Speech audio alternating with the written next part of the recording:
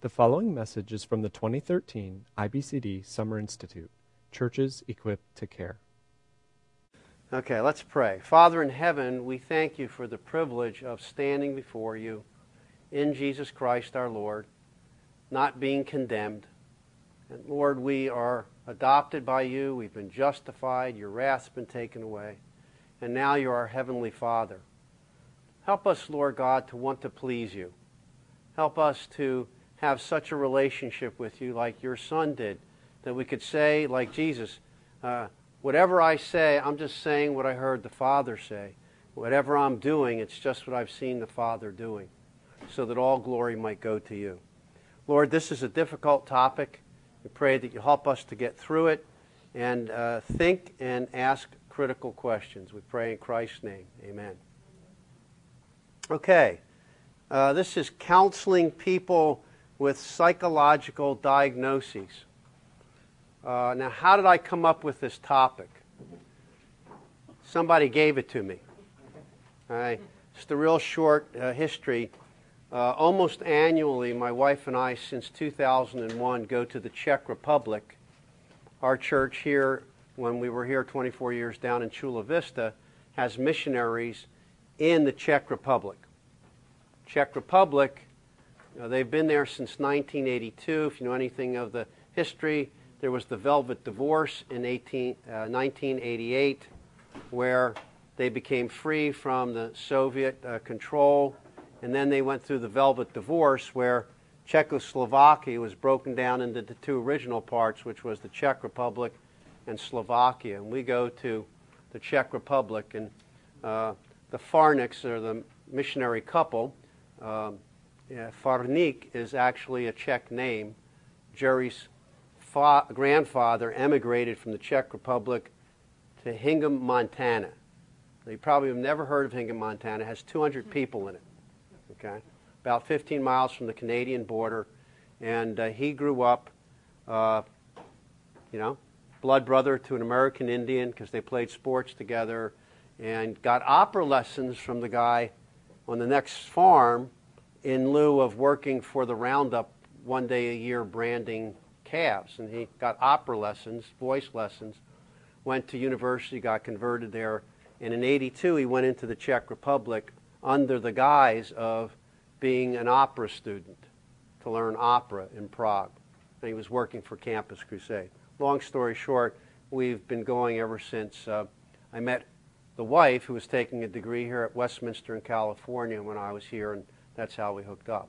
Now every year, almost every year we're there, I'll do a counseling conference. Okay, so we've been through two parts of the introduction. We did two parts of the marriage and family, and we did the advance in 2, 3, and then they started having other topics. They said, well, we'd like you to do intergenerational conflict. We'd like you to do peacemaking in the church. And they've run out of topics and came to this one.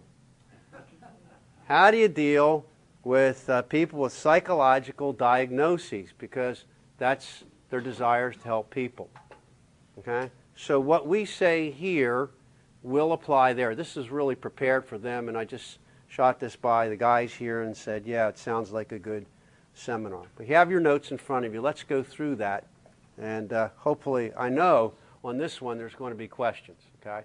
So we'll leave room at the end. Everyone has what I call people paradigms. Okay? People paradigms. Okay? This advanced course in biblical counseling that I teach, and by the way, those are the pages. If you want that, my email, I'll send you the notes for any of the courses I teach at seminary. That's gscipione@rpts.edu. Okay? And in that course, I go over these people paradigms because everybody, okay, counseling has its language or people paradigms. And why do people use paradigms, theologically or otherwise? They're shorthands, right? Oh, he's a fill in the blank, and then you sort of think you know how to respond to that person. And you don't want to do that because you want to go through an explanation every time or go through mime to explain. So we use those as shorthand. Okay? Counseling has its language or people paradigms. tell you with me is a very personal but interesting story. When I was in graduate school, okay, back up, I go to Westminster Theological Seminary in Philadelphia, professing believer, been baptized as a young kid in a Baptist church, thought I was a Christian. I got to seminary. I was so ignorant, it was pathetic. And this is how ignorant. I don't know if this will mean anything to you, but, you know, guys would come up to me and talk to me, students. Profs were real gracious. The students were a little rougher. Yeah, Scipione, you're an Arminian. I go, no, I'm not. I'm an Italian. I thought they were calling me an Armenian. I had never heard terms like that before, okay? And in the midst of all of this, I get converted, okay? I always used to tell them. Chuck Smith calls them cemeteries, but I got raised from the dead in a cemetery, so that's really kind of cool. And I'll be eternally grateful for the doctrines of grace, which I was so angry when I heard it. Who's God to elect people? It's not American. We get to do the voting. And I never realized that people didn't intend that way, but that was it. Jesus ran for Savior. He's done everything he could. Please elect him Savior. Okay, and I came up to find out in the long run it's God's choice. I have to choose, but it's God's choice that's the basis. And boy, was I angry. And God moved me through a whole process and eventually came to know him. After that, because I had worked with Jay Adams, and the reason I got to work with him is everybody else left. They went off to Labrie or the pastorate and everything. Only I was left. So it was a deep pool that they had to pick from, me. So they brought me on and spent many a night talking to Jay Adams late into the night at Hatboro Orthodox Presbyterian Church building. What am I doing? Why am I here? This is crazy. I never heard of this stuff, let alone where in the Bible should I go? How can I help these people? And he mentored me, and I've been eternally grateful for that too. Now, in the midst of that, I said, well, I better go take a psych degree if I'm going to understand this. So I went to Temple University and took an MA in psychology. And just, I won't tell you the whole story, a lot of fun things. I'm not ashamed of the gospel. I found out that there's a lot of nice but ignorant PhDs, you know, who don't know who man is or what to do with him. So walk into one course, all graduate students, either master's students or PhD students, like this, okay? And the teacher has a brilliant design to the course. Now, it's interesting. You have to know this lady was the daughter of a woman who went to a Baptist church. And I think her mother was a believer. This woman wasn't. She walks in and says, you have an assignment for next week. Here's your assignment. 10-page paper. Who is man? What's wrong with him? And how do you fix it? And like panic settles over the class. What? Who's man? What's man? What's wrong? How do you fix this? And people are going, this is hard. How do you do it? And I go, gee, this is simple. Romans 1, 2, and 3. What's hard about this? God's already said, who's man? This is what's wrong. This is how Christ fixed it. So I wrote a paper to that effect. Believe it or not, I got away with it, got a decent grade. And of course, the design of the course was really brilliant. You look at all the books, read the books, you look at movies and see Albert Ellis and all these other famous psychologists counseling someone. And then, at the end, you write a paper on what? Who is man? What's wrong? How do you fix it? See? I think that was a pretty, really kind of a brilliant design to a course. All that is to say is that was people paradigms. And, of course, at the end, I walk up to her and says, let me guess, I'm going to get Romans 1, 2, and 3 again. I said, sure. Could I critique them from a biblical perspective? And she was gracious enough to let me to do that. Now, all that's to say, that course hits what we're really looking at tonight. Who's man, what's wrong, and how do you fix it? And there's really basically a world's eye view of this and a biblical view. Okay? And how do they interface? So not everyone is conscious or admits his or her paradigms, right? The person who's living for pleasure doesn't usually say, I'm a hedonist, and I think the only real value in life is feeling good. Okay? Or there's few of them left now, a rationalist that goes, if it doesn't make sense, I had in graduate school another man who was very interesting, Jewish man, Dr. Goldberg, who said to me, there's only one absolute truth, that there is no absolute truth. Only guy that didn't mark on a curve. He marked on an. I did point out to him at one point that that was a contradiction. That was not a smart move on my part to point out his inconsistencies. And it showed in my grade. I'm not bitter. I got a C in the midterm, an A in the final. C was 1/3, that was 2/3, and I still got a B. So anyway, I'm not bitter or anything like that. No, okay, so everyone has people paradigms. Okay, and we're going to examine them. The history of psychology and philosophy really go hand in hand. If you take a history of psychology text, they'll start with the Greek philosophers. And they'll go through philosophy right up to the 1700s when more experimental, and scientific psychology came into practice. And so the history of psychology and philosophy really go together. And now in postmodern movements toward eclecticism. So if you go into most universities at this point, they're all contradictions in terms, right? What does universe mean? Unified knowledge and truth. No one believes in that anymore. So in most places, psychology is broken down into eclecticism. Whatever works. Grab a little bit from here or there, piece it together, and whatever seems to work, let's go for it. And everybody's really saying, it doesn't matter what techniques you use. One thing that's interesting, even pagans are going, it's the kind of person you are that makes the biggest difference. And again, Jim mentioned that he just saw something on the news that found out that people realize that psychology, by and large, there's some sincere, nice people, pagans in it, but it doesn't really help people. So popular culture is shaped by these psychological paradigms, diagnoses. Now, is anybody not familiar with the DSM, what the DSM is? The Diagnostic and Statistic Manual, okay?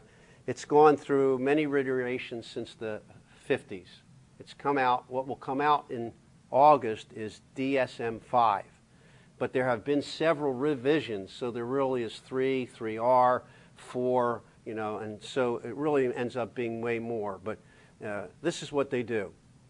They get diagnostic and statistical categories, and they group them along certain groups, and they give those diagnoses, some of which you'd be familiar. Bipolar, bipolar 1, bipolar 2, schizophrenia, obsessive compulsive, all the things that are familiar. Those are categories out of the Diagnostic and Statistical Manual of Psychological Disorders. Now, to complicate it, the Europeans have something very similar, but it's a different name, and so when I go over there, I can't talk about the DSM, but it's basically the same kind of approach.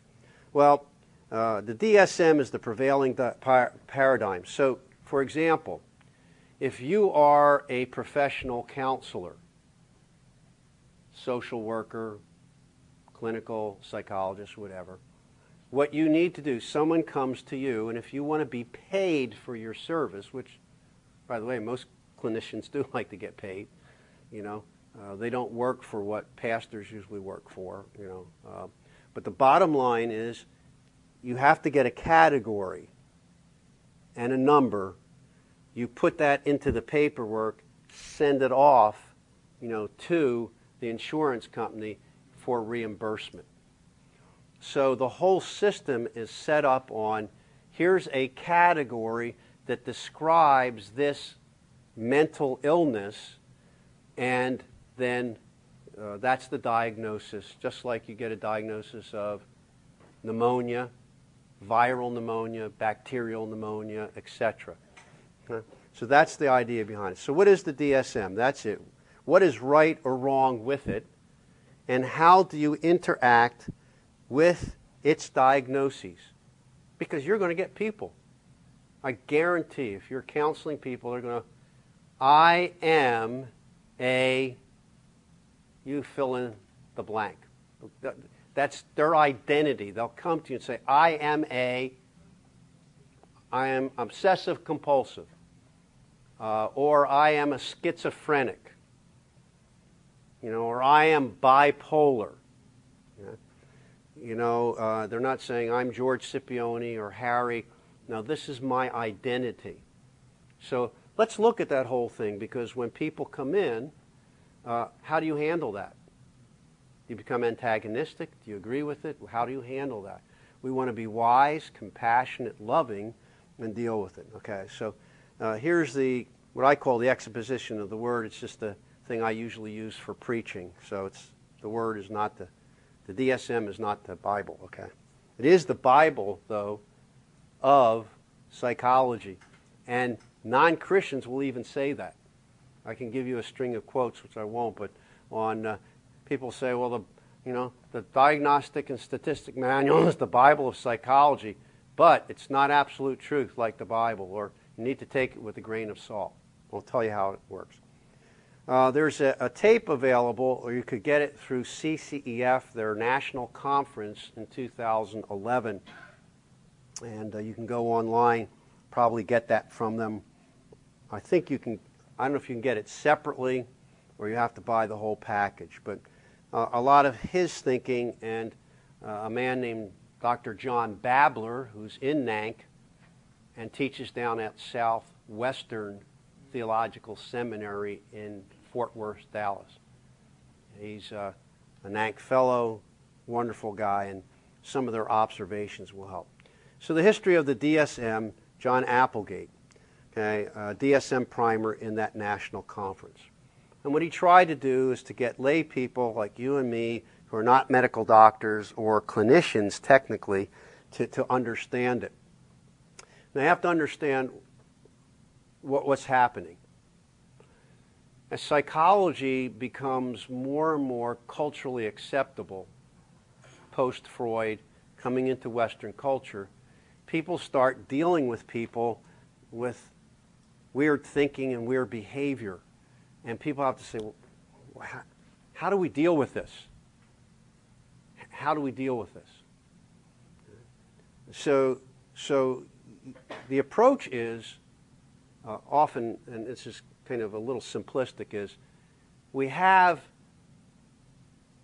10 or 15 behaviors, specific behaviors or general behaviors, and there's a list of those, and they'll say something to this effect. If you have 7 of the 10 or 6 of the 10 for more than 3 weeks or 3 months or whatever the period, that's the general kind of gist of it, then that label fits the person. Now what's the strength of this, if there are any, okay, to think it through? Well, it's obvious, let's be as charitable as we can. Even though it's non-Christians, dealing primarily with non-Christians, it's real people trying to help other people. You have the homeless, you have people, they're there. See, so if you go on the freeways, I don't think it's probably changed since I left San Diego in 06. I mean, you still have people go, homeless, need food, please help, God bless. The one guy I liked was, why mess around? I just want another beer. Okay? But there are real people, and you see them, and you have to respond to them, ignore them. How do you view them? What's going on in their lives? And of course, each individual stands there begging for food. They may be real. There may be some people who've done that and actually made thousands of dollars through the year, all tax-free, of course, because you can't declare it. So there's all kinds of different people with the same behavior. But it's real people observing real people acting a certain way, and so I think that's a strength. 2, put this in parentheses. This is not edited real well. Real observable behavior problems. Put mental in parentheses because people can't see mental states. Sometimes people say, well, I'm confused, or I'm hearing voices. Okay? So that's really something inside of the person that you can't observe someone hearing voices or seeing things. They report it to you. So mental/behavioral problems. So there are patterns that people experience, and it's helpful to try to categorize those and say, okay, it's observable. Okay? People say, when should you stop counseling? I'll give you one that's probably, you could probably figure this one out. When someone pulls a gun and aims it at you and say, I'm going to blow you away. That's end the counseling right there. Okay? It's obvious that that kind of behavior is not conducive to counseling. Okay? But it's observable. The guy pulls a gun or a knife on you, or if a guy starts hacking and cursing and screaming at you, the Bible, that's what's wrong with the world. It might indicate that biblical counseling is not the appropriate mode of dealing with this person at that point.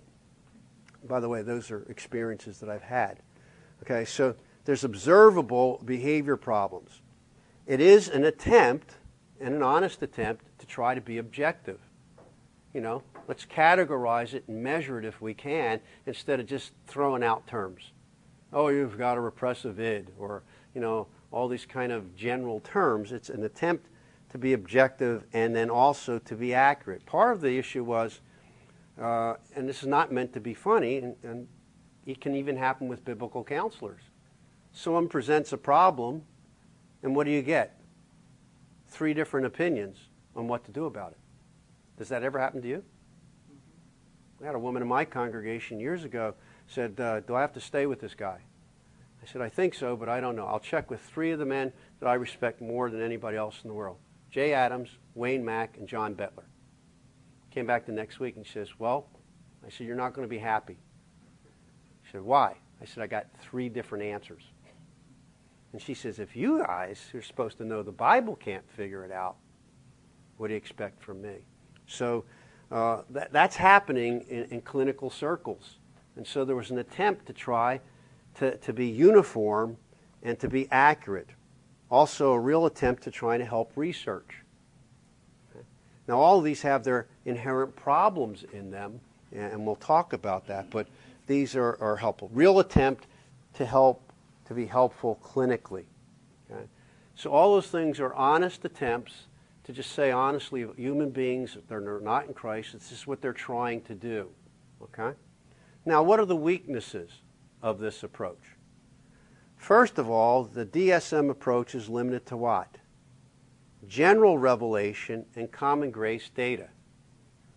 Okay? It's stuff that you can see and observe, and by God's grace, hopefully, the person doing it, Christian or not, is seeing it accurately. Okay? Now, that's not wrong.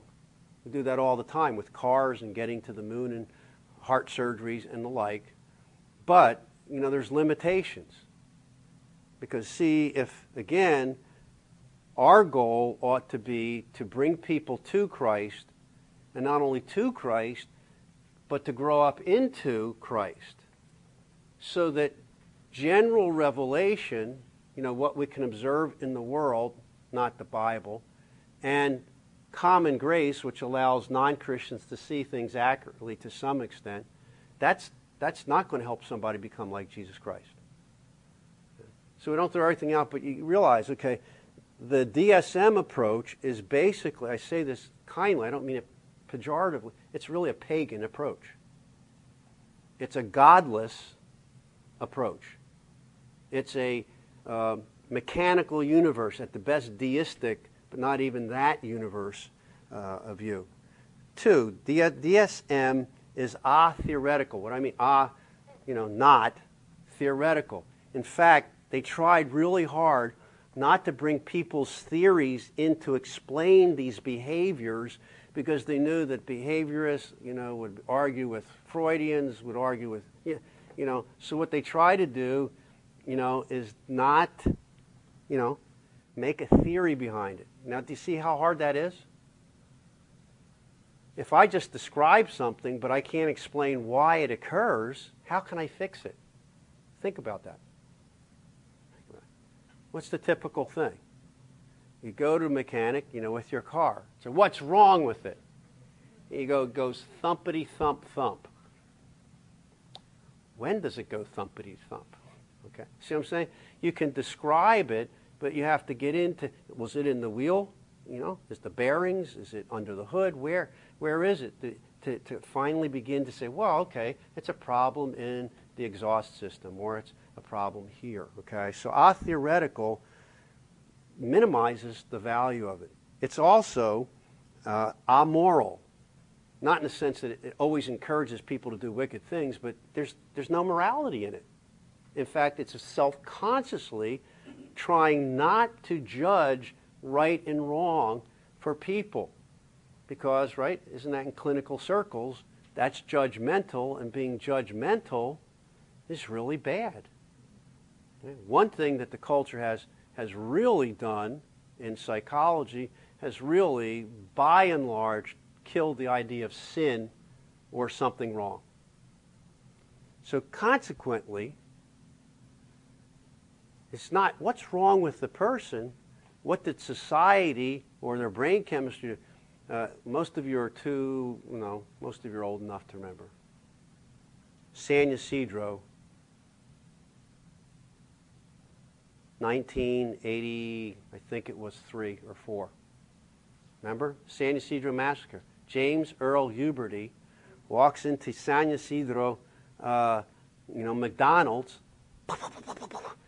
blows away 22 people, from little infants in arms all the way up to older men who just retired, and people in between, all ethnic backgrounds. It just blew them away. And people were always going, we need to do a brain biopsy to see what made him do this. Okay? And we have cases like that all the time. This whole idea of not guilty by reason of insanity. You see, that's exactly what we get out of an amoral approach to people's behaviors.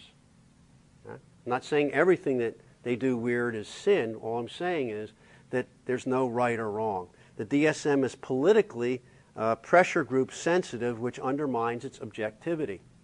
In fact, people will tell you all this time. It's really interesting. The guy who was in charge of DSM-4, you know what he's doing now? He's bad-mouthing DSM-5. He's saying the approach is all wrong. So it's almost like people going after one another. The classic example of this that Thomas Szasz and others have pointed out. Thomas Szasz was a psychiatrist. He was in his 90s. I don't know if he's still living. He's up in Vancouver or something, about 95 years old.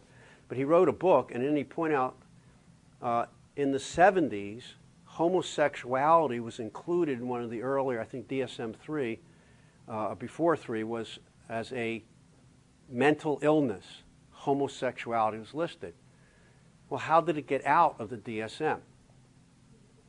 Gay therapists basically picketed the American Psychiatric Association meeting and said, we're going to walk if you don't take this out.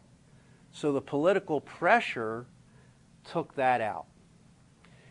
There's other political pressures people will tell you. I've got books that I quote in my advanced course written by non-Christians.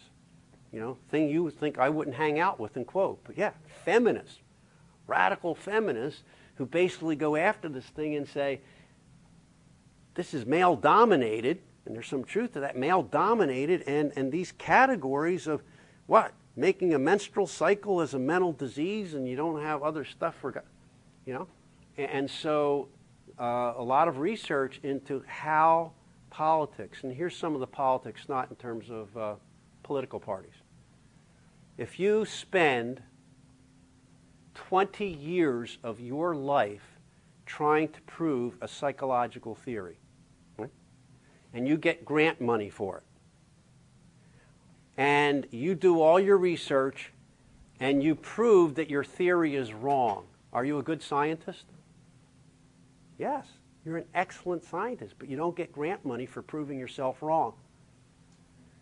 So when people go, that category, I don't think really exists, and the data, people resist even just changing the label, let alone the identity. See, there's a lot of vested interest, and I'm not saying every research scientist is like this at all, but they're sinners.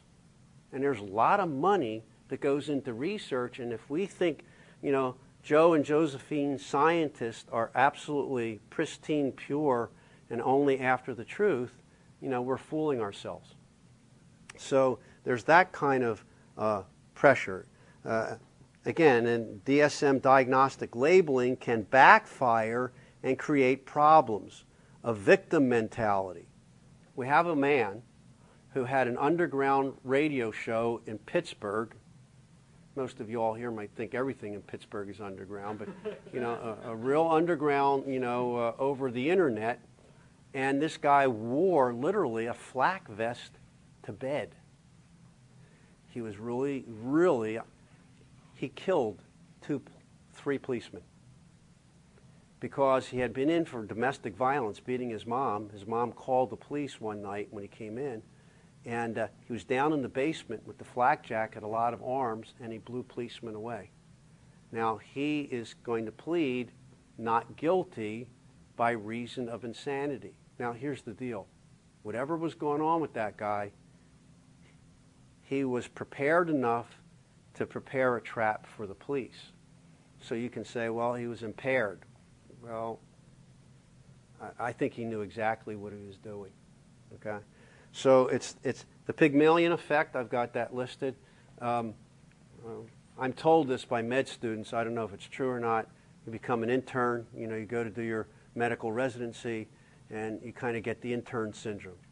All of a sudden, you start having all the symptoms. Oh, I feel like that sometimes too. And all of a sudden, I think maybe I'm sick. You start taking your vitals. I'm saying it almost creates the identity. Okay, so that's some of the weaknesses. Now, what about the biblical approach to mental disorders? Well, what's the history of biblical revelation and redemption? I don't need to go into a lot of details, but guess what? Since the day that Moses put pen to the paper, or God's finger to the stone, is there any mistakes in the Bible? Is it adequate? I mean, that's exactly what we're saying. So what are the strengths? Well, special revelation. God gives the necessary grid to examine creation, history, and redemption. The Bible will not tell you the molecular structure of a chemical. It won't tell how your endocrine system works. That has to be done by observation. But if you don't put all of that data into a biblical framework of who man is, you can come to the conclusion that our culture has. Man is nothing but a highly complex mammal, not the image bearer of God. And so what do you do with mammals? Let's be honest, what do we do with most mammals? We breed them, right? That was Margaret Sanger. We can breed Italians and other unwanted minorities. We can weed them out of the gene pool. I mean, if you don't know Margaret Sanger, you should. Planned Parenthood, the founder of Planned Parenthood, she thought Hitler was the best thing since sliced bread. She was in the eugenics, good breeding. Okay, so whoever gets on your hit list gets wiped out. You see. So, God gives us the necessary grid to examine creation, history, and redemption. 2, saving grace and the Holy Spirit help us to see life through the mysteries. Calvin's concept of glasses. I can't see life clearly apart from the lens of Scripture. We'd have to add to that, too, a regenerate heart. Because if you're blind, you can, put the Scriptures up and, Carl Sagan and others don't get much out of the Scriptures. 3, the biblical worldview is true as the true basis for science. Okay? And it's our view of Scripture. Let me just read my standards. I think most of you are familiar with the Westminster Confession of Faith or the London Baptist Confession, which are two of the finest theological documents, I think, that have ever been penned. And listen what we say, or most Protestants would say. The whole counsel of God concerning all things necessary for his own glory, man's salvation, faith, and life is either expressly set down in Scripture or by good and necessary consequence may be deduced from Scripture, unto which nothing at any time is to be added, whether by new revelations of the Spirit or traditions of men. Nevertheless, we acknowledge the inward illumination of the Spirit of God to be necessary for the saving understanding of such things as are revealed in the Word, and that there are some circumstances concerning the worship of God, the government of the church, common to human actions and societies, which are to be ordered by the light of nature and Christian prudence according to the general rules of the Word, which are always to be obeyed. Section 9 about the infallible rule of interpretation of Scripture is the Scripture itself, and therefore when there is a question about the true and full sense of any Scripture, which is not manifold but one, it must be searched and known by other places that speak more clearly. And finally, 10, the supreme judge by which all controversies of religion, and I would add here, all the controversies of anything, are to be determined, and all decrees of councils, opinions of ancient writers, doctrines of men, private spirits are to be examined, and in whose sentence we are to rest can be no other but the Holy Spirit speaking in the Scriptures. Now, obviously, the Scriptures are about men and salvation, not about endocrine systems and bizarre behavior. Okay? But that's the framework. 5, we are to live bound by the Bible, Deuteronomy 29:29. The things that are revealed are for us and our children. The things that are hidden are for God. So if you want to know something that God hasn't revealed in Scripture, you're asking for more data than God says you need. And Bruce Waltke wrote a good book about that called Knowing the Will of God, a Pagan Concept. Implying that if you want to know occult or hidden things, you're asking for more knowledge than God's given you in the Word, and that's not appropriate. The Bible gives, I think, descriptive, diagnostic, and directional clarity, even if it's not full and comprehensive. So James 1. The Bible is sufficient and superior, 2 Timothy 3, 2 Peter 1. Now, what weaknesses are there in the scriptural approach? None that I can see. The Bible is not, on the hand, a Merck manual or a physician's desk reference to tell us those medical things. But it is the framework from which true medicine ought to be practiced. Now, there's a book list here for you. Being Christian in your medical practice. You can look that up on the web with James Holla. He's a rheumatologist who's written several books, including this one. He's a NANC fellow, so he's certified to counsel and to supervise NANC people who are training. And just to summarize real quickly, there's the Greenville Ambassador International, written last year, or published last year, I should say. His whole contention is the source, we're not going to throw it all out, but the source of most modern medicine is exactly the same root that it was in Greco-Roman times, which is pagan. You notice the snake symbol was a religious symbol that the guilds actually, so there was worship, of pagan deities. Now that doesn't mean everything's wrong with it, but you have to understand there's a non-biblical view of man and what's physically wrong with man. That all comes to play. So the Bible itself, to be honest, can be misused, can it? People do it all the time. We misuse it, we beat people up with it, we misinterpret it, etc., etc. The interpretation can be off, but remember the Bible is very clear. Don't add to my word, God says. Don't subtract. 16 ounces to a pound, don't mess with it. The Bible is perfect. Secondly, don't deviate to the right or left. the Word and the Word alone. The application may be wrong, as wisdom from above, James 3 and 4 is needed. Now how do they interact? And then I'll wrap up and let you go. This is general, so it's not talking about specifics. I'll have to do that this summer about obsessive compulsive, about schizophrenia, etc. And there are categories. Mood disorders, how people feel. They give drugs for that. And there are the way people cognitively think, whether it's organic, like Alzheimer's, or dementia, or whether it's schizophrenia, where people, something's not working in terms of the way the brain and body are working. And now I think very helpful, and I would suggest you get a hold of this if you can. John Babler, Biblical Critique of the DSM-4. The NANC National Conference 2007. And I believe Sound Word, you can look them up on it, out of Indiana. They carry the library for that, and you can get that just a CD. It's just a couple of dollars. It's very well, just worth having. And I'm kind of summarizing some of the stuff that he has said that I think is helpful. One, he starts out by saying, look, when you deal with someone who comes in with a label or somebody who's talking about another person with a label, what do? He says, I think it's fruitless for you to say that doesn't exist. When in fact, often it doesn't exist. A lot of the mental disorders really don't exist as a disease or as a physical problem. There's physiological problems going on. I'll give you a quick example.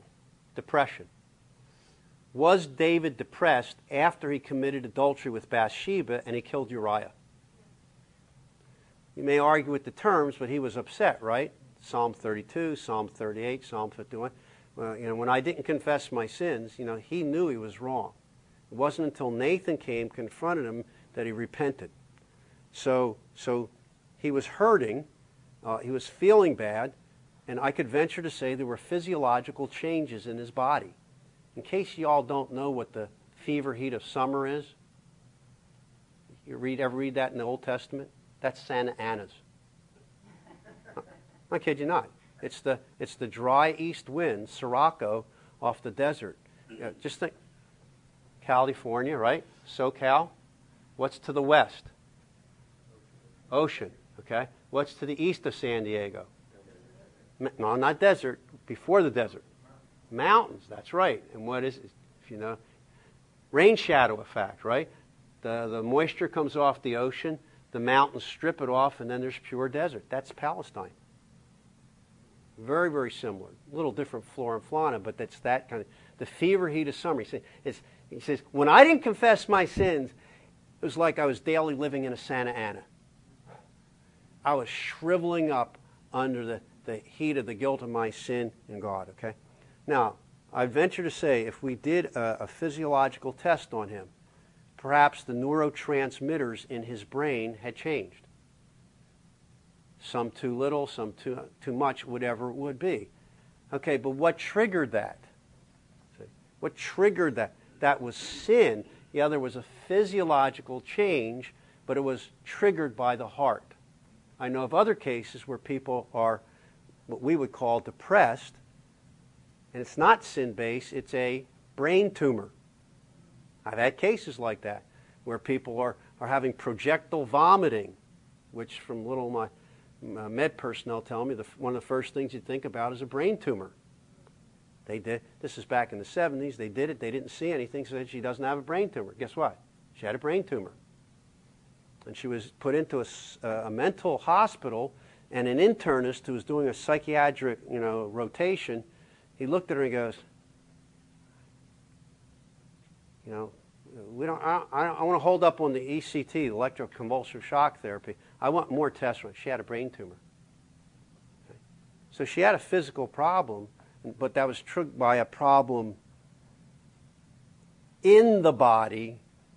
Hala tries to use a simple phrase, in a body problem, and a with the body problem.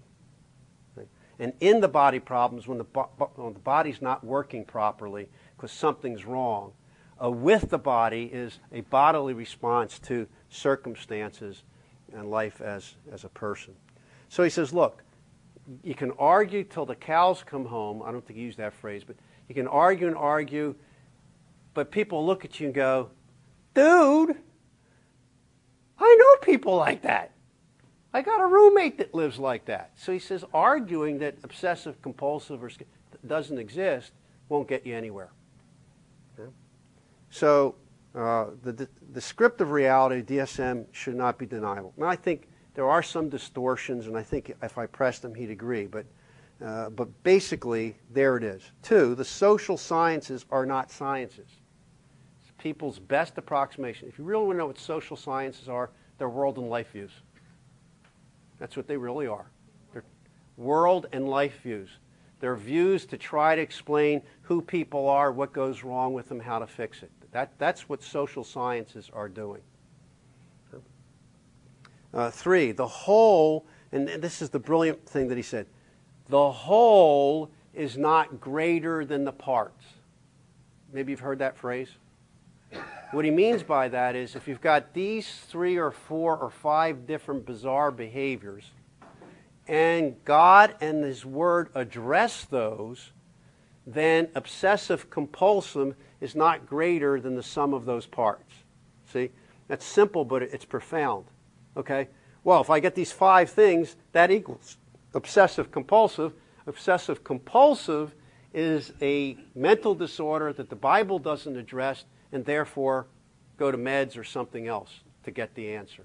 And he's saying, no, look, all these, same thing with ADHD, my wife's talking on now. Everyone goes, ADHD? There's no clinical proof for ADHD. There's no test that can be given, okay? But people notice, kids, I would have been labeled that. I know I would have been labeled that as a kid. In fact, now they're saying, if you're like this, my family laughs at this. They say, Scipione, Dad, you're just like this. You often walk away in the middle of a sentence, just walk off and bozo out or whatever, okay? Actually, my daughter's back there. They diagnosed me with a pan disability disorder, which is one from every column in the book. You have one of the symptoms of all these different things. So it's pan disability disorder, okay? So the label, you see, doesn't help because, you see, if all these 5 subparts are addressed biblically, patience, kindness, humility, etc., then we can address it. And he talks about a woman who came and said, I'm obsessive compulsive. And he says, let's drop the label. No, I'm obsessive compulsive. No, well, let's talk about it. What makes you obsessive compulsive? Well, that's A, B, C, D, E. Well, guess what? The Bible talks about A, B, C, D, E. So let's talk about A, B, C, D, E and how God says to address it. And by the end, they weren't arguing about obsessive compulsive.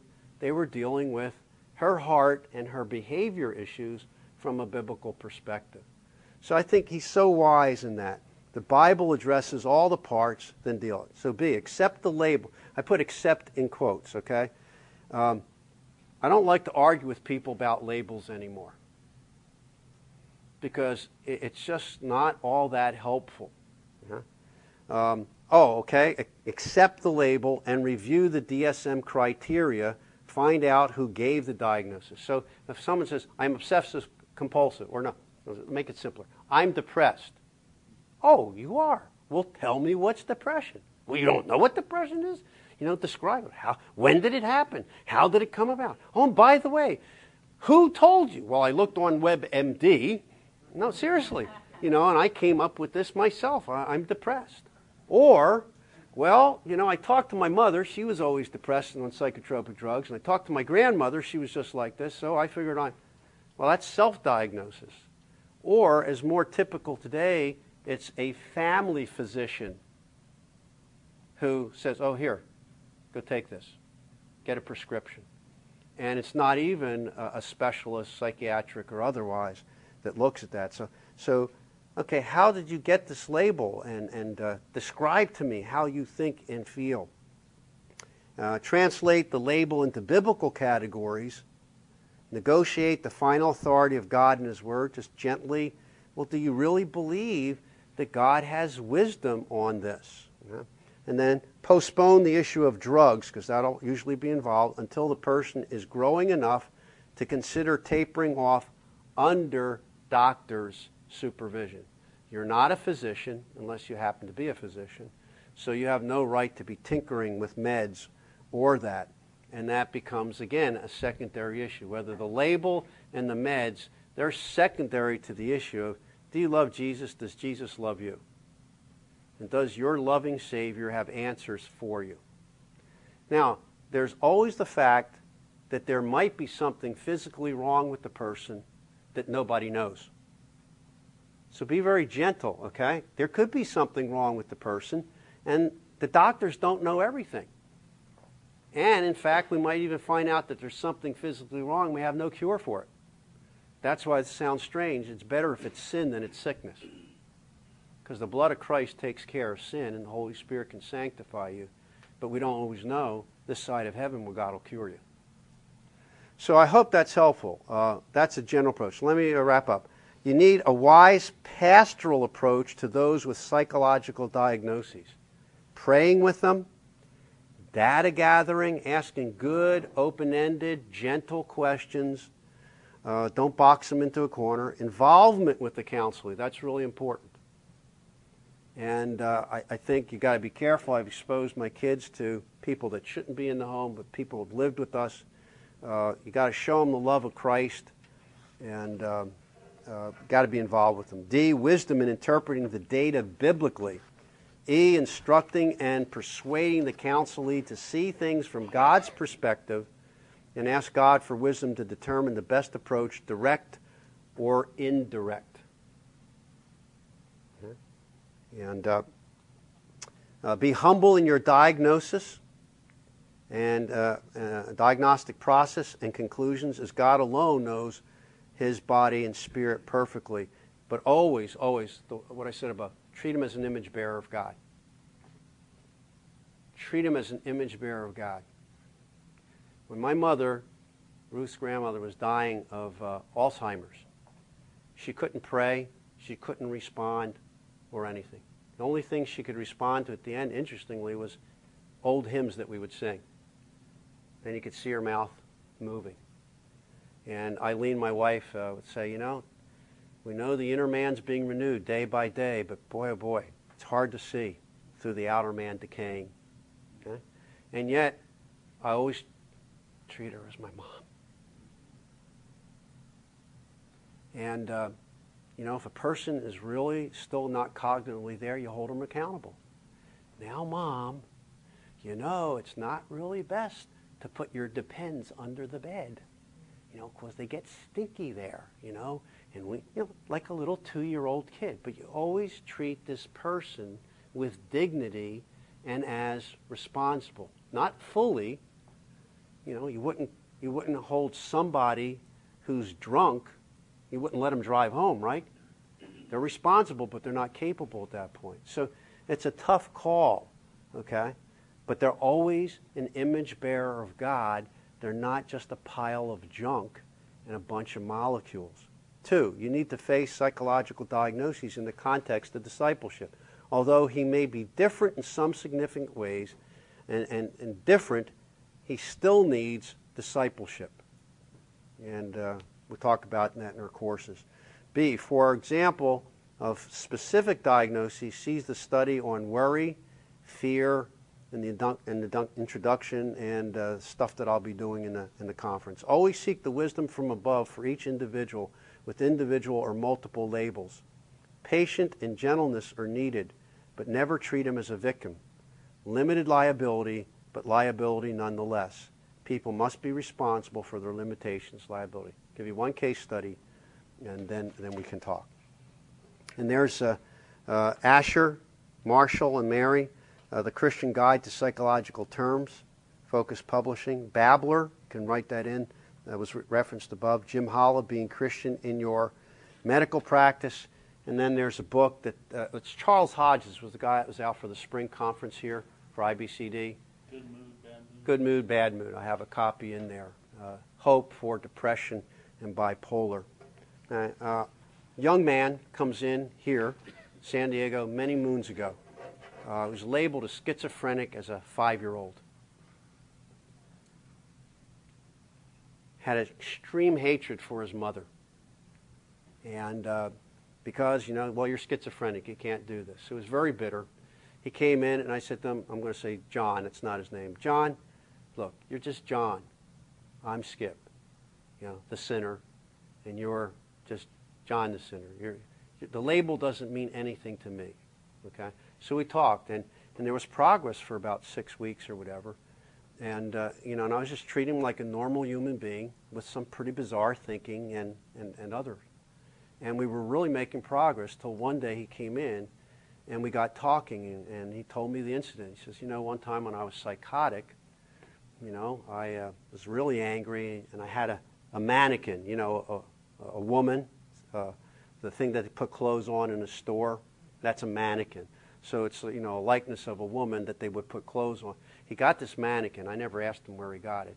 But he was pouring ketchup on it, and he was stamping on the mannequin, because he was mad at his mom. I said, well, what happened? He said, well, my real mom came and saw me doing this. She tried to stop me, and I beat her up, and she ended up in the hospital. I said, well, John, that's really horrible, isn't it? He said, yeah, it is. I said, did you ever ask Mom for forgiveness? She says, what do you mean?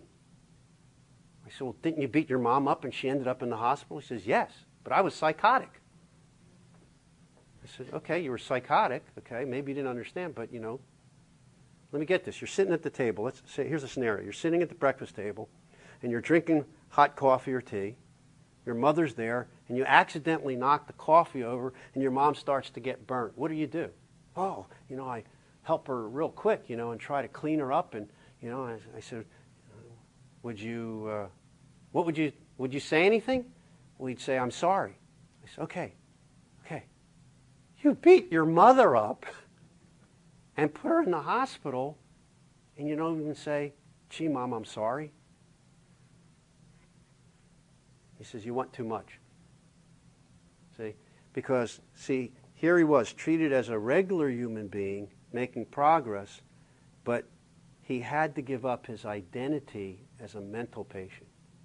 Had another pastor, he still comes down, Alfred Poirier, brought someone in years ago, and he told me he never forgot this. It was Italian, so he had to bring him to me. He's Italian, And the guy came in, the guy wasn't working and stuff. He had been labeled a schizo, and he was like on disability. And I probed and found out there didn't seem to be anything really wrong with him. And I said,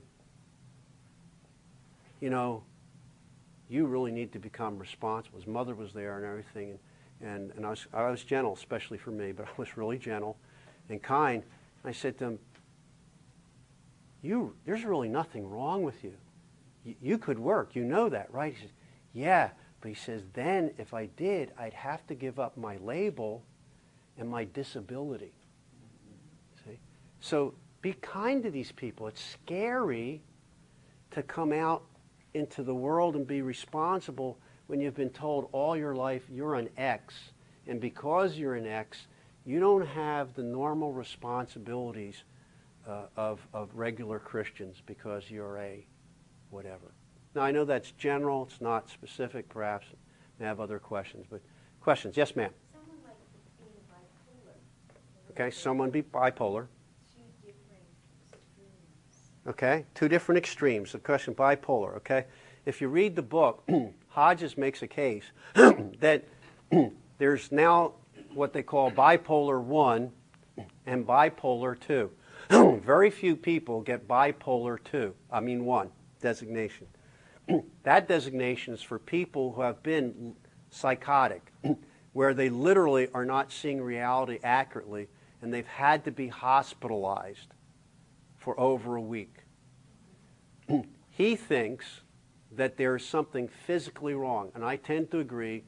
People who are labeled bipolar, who stay up for days on end, writing a novel, cleaning the house, that they literally begin to hallucinate because the body is not cleansing itself through sleep and other means. And literally, they can't think straight. That bipolar 1 is different than bipolar 2, which doesn't have psychoses. There's another book that I didn't mention. Laura Hendrickson and Elise Fitzpatrick wrote a book called Will Medicine Stop the Pain or Help the Pain?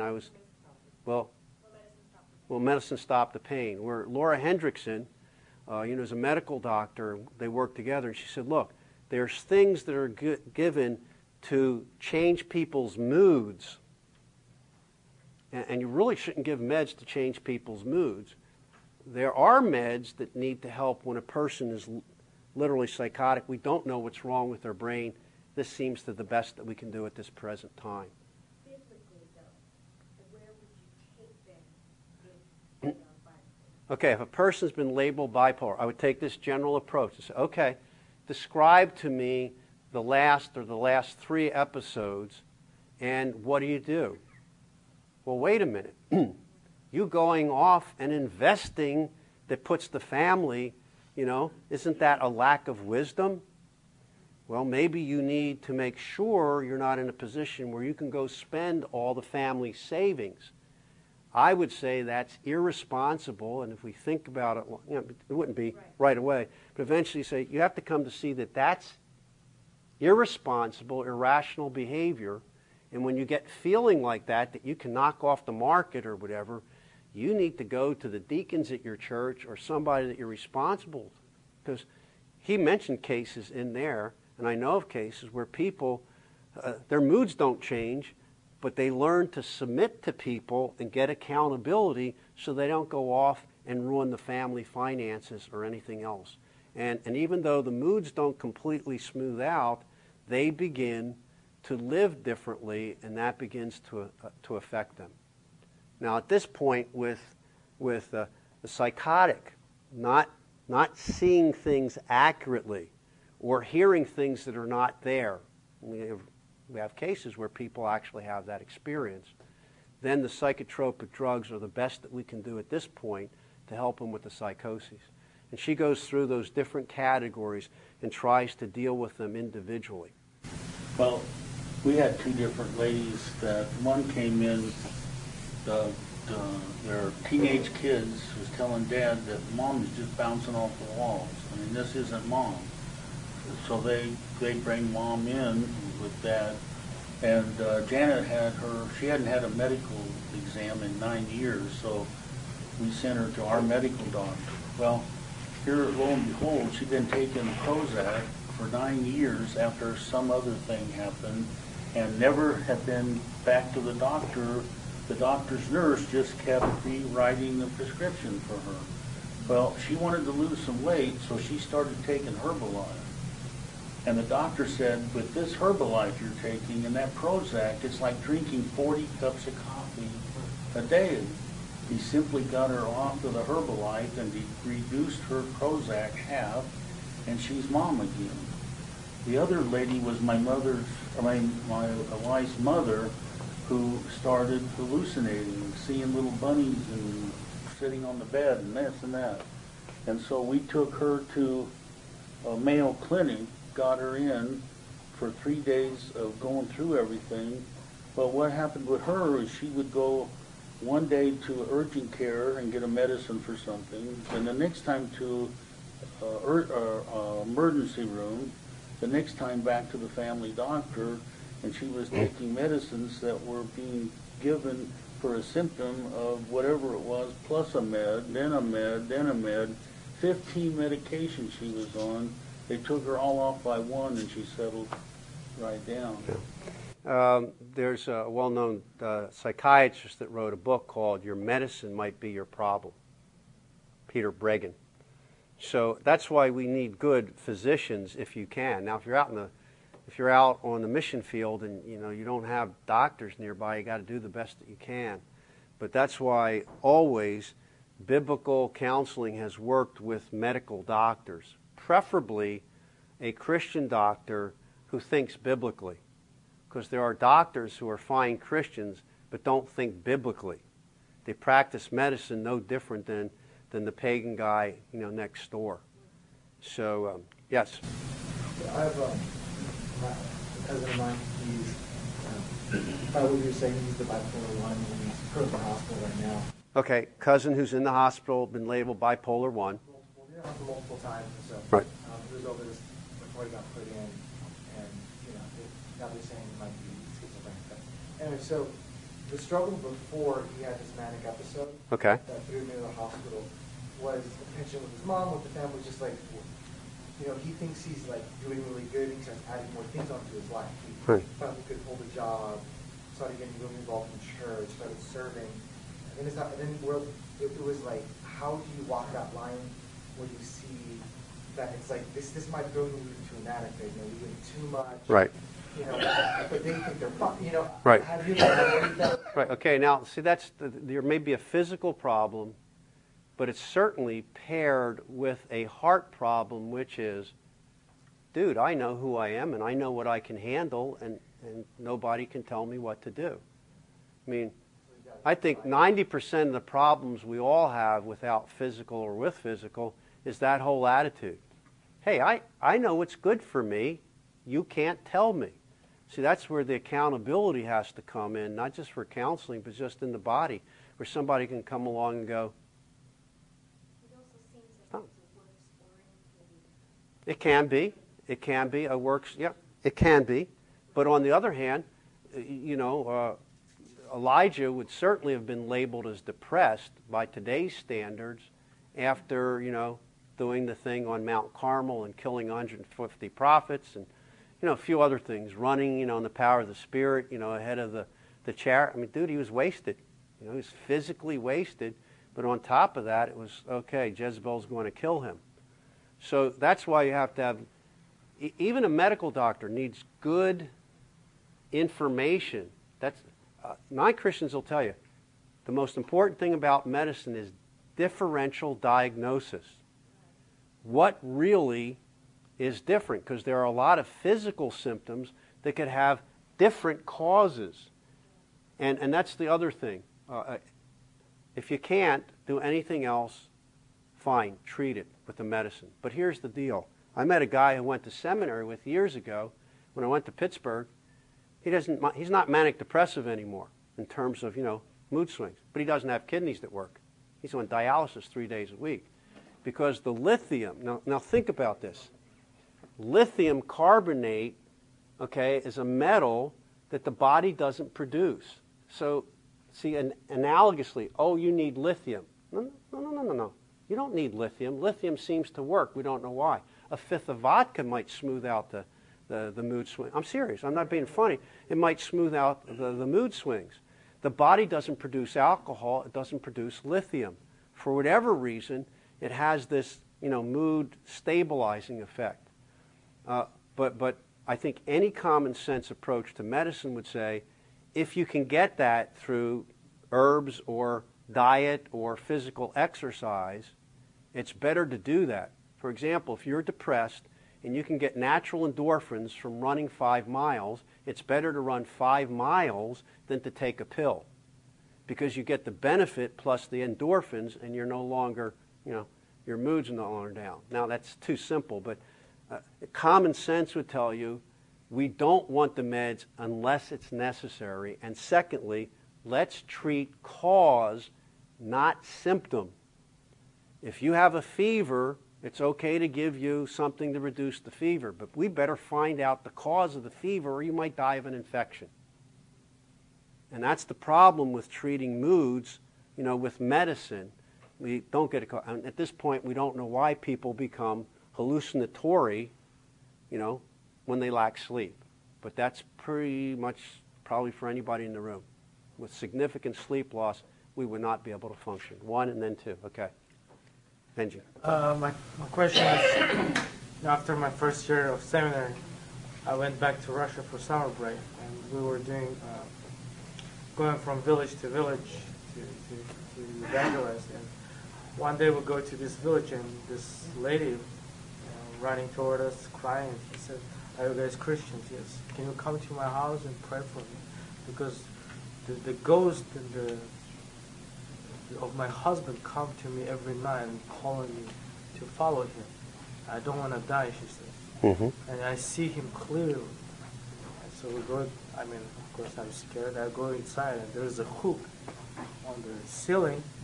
And she said he hanged himself on this hook. And she sleeps on that room. And there is a picture of his black picture.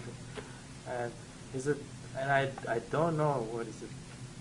Is it hallucination or she's doing I don't know. I don't know enough information. I have to talk with her. I'd have to get I more. mean, she seems normal person. I would say one thing, get rid of the hook. I mean, that sounds too simple, but, that's the first thing I'd say. This is I told her. Yeah. Get rid of the hook, get rid of the picture. See, you're a good biblical counselor. No, but it's.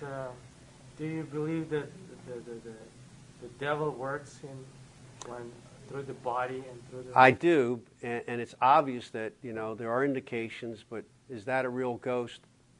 My guess would be it wouldn't be. It could be. I don't know for sure. But what I would assure her is, look, the gospel is the answer. Okay, you don't need superstition. You need the Holy Spirit all the time, because we're going to leave, and just praying over the house isn't going to do it. You're going to have trust in Christ that He'll protect you. All the things would need to do that. Okay, one more, and then I'll let you go, and I'll talk with anyone personally, because it's 9:15, and I don't want you to turn into pumpkins. Okay, but I'll be glad to stay as long as anybody wants to talk. I talked to people who have gone through psychological assessments or treatment, I guess. Mm-hmm. And then their argument is yes, it works. The psychologist teaches you how to think in different ways or how to deal with the problem. And my question is just how do we respond to those types of they're declaring that it works. So. Well, okay, but see again, that's a pragmatic argument, and it may work, but it may work for different reasons. And the question is, here's one, totally off that, but suffering. Should we try to get away from all suffering? I'd like to, but the Bible tells me God uses suffering to conform me to the image of Christ. So is that wrong for me to say, well, I got to stay under the, you have to judge case by case. And when someone says, they taught me, well, what did they teach you? Well, if it turns out that they're teaching something that's close to a biblical principle, which is fill your mind with, those good things. Well, okay, they're thinking not about bad things. It may dampen the fear or the worry or whatever, but at what cost? Have they really become like Christ, or have they matured as a person, or do they have a technique? See, the pill might work too. Knock myself out, I don't have fear anymore. But then I wake up, I have to start thinking again. I might have the fear, plus I have a big egg on my head, So I know it's silly, but, I wouldn't even say, okay, I'm not saying it didn't work, but how did it work? Well, I stopped having fears. Okay. Oh, what was the fear? Well, of going to hell. You believe in Jesus? No. You should have. Okay, you ought to be afraid. If your fear was going to hell, and the psychologist taught you not to be afraid of going to hell, he didn't help you. You say, well, I feel a lot better. Yeah, you feel a lot better, but you're still going to end up in hell. So again, I wouldn't say he didn't help you. Say, how did he help you, and how are you better off now? Well, I don't feel bad anymore. Okay? Philip, and then we'll let you go. Did you have any thoughts after suicide of Rick Warren's son?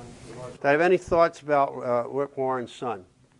No, other than the fact that, it's sin. Conscious, who knows? Maybe he had something physically wrong with him. I know of people, it doesn't say it's wrong, or right, I should say. It was wrong. It's still a form of murder, but it's not like we don't know what was going on, so I don't want to pontificate and say, he's in hell. We don't know that he's in hell, because there are Christians who have probably committed suicide. It's not the unforgivable sin. So when they do that, most of those cases, I don't write a lot of stuff either. I keep my mouth shut. If you ask my opinion in class, I'll tell you, but, the older I get, the more I know I don't know. So people go around pontificating, this is what happened or that one happened. But I think we can say murder's wrong and suicide is wrong. But beyond that, what can I say? I don't know, other than weep with the family, put your arm around them, pray for them. I certainly wouldn't be cruel and say, Rick Warren is this terrible theologian, and that's why his son committed. Some people do that. Well, that's this character assassination. It's stupidity and it's cruelty. The hidden things are for the Lord. So God knows why, his son committed suicide and what he was thinking and what he thought he was accomplishing. I'm not God, so I don't know what to say. Yeah. So, what I need to do is say, well, I can't help him. The next person who comes to suicide, this is a biblical way of trying to approach it before the person gets to that point. Okay? Excuse me? G. Scipione, G for George, SCIPIONE, at RPTS, Reform, RPTS, like on the shirt, Reformed Presbyterian Theology, rpts.edu. That's my email.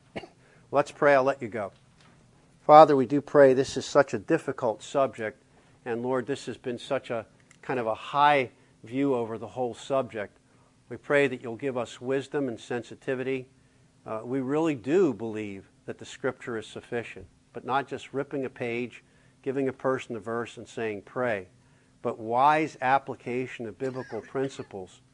Lord, have mercy on us and give us the ability to take care of people who even have been labeled. Lord, we know the wonderful label that we now have, sons and daughters of God. Help us to work out of that in Christ's name. Amen. Copyright 2013, IBCD, all rights reserved.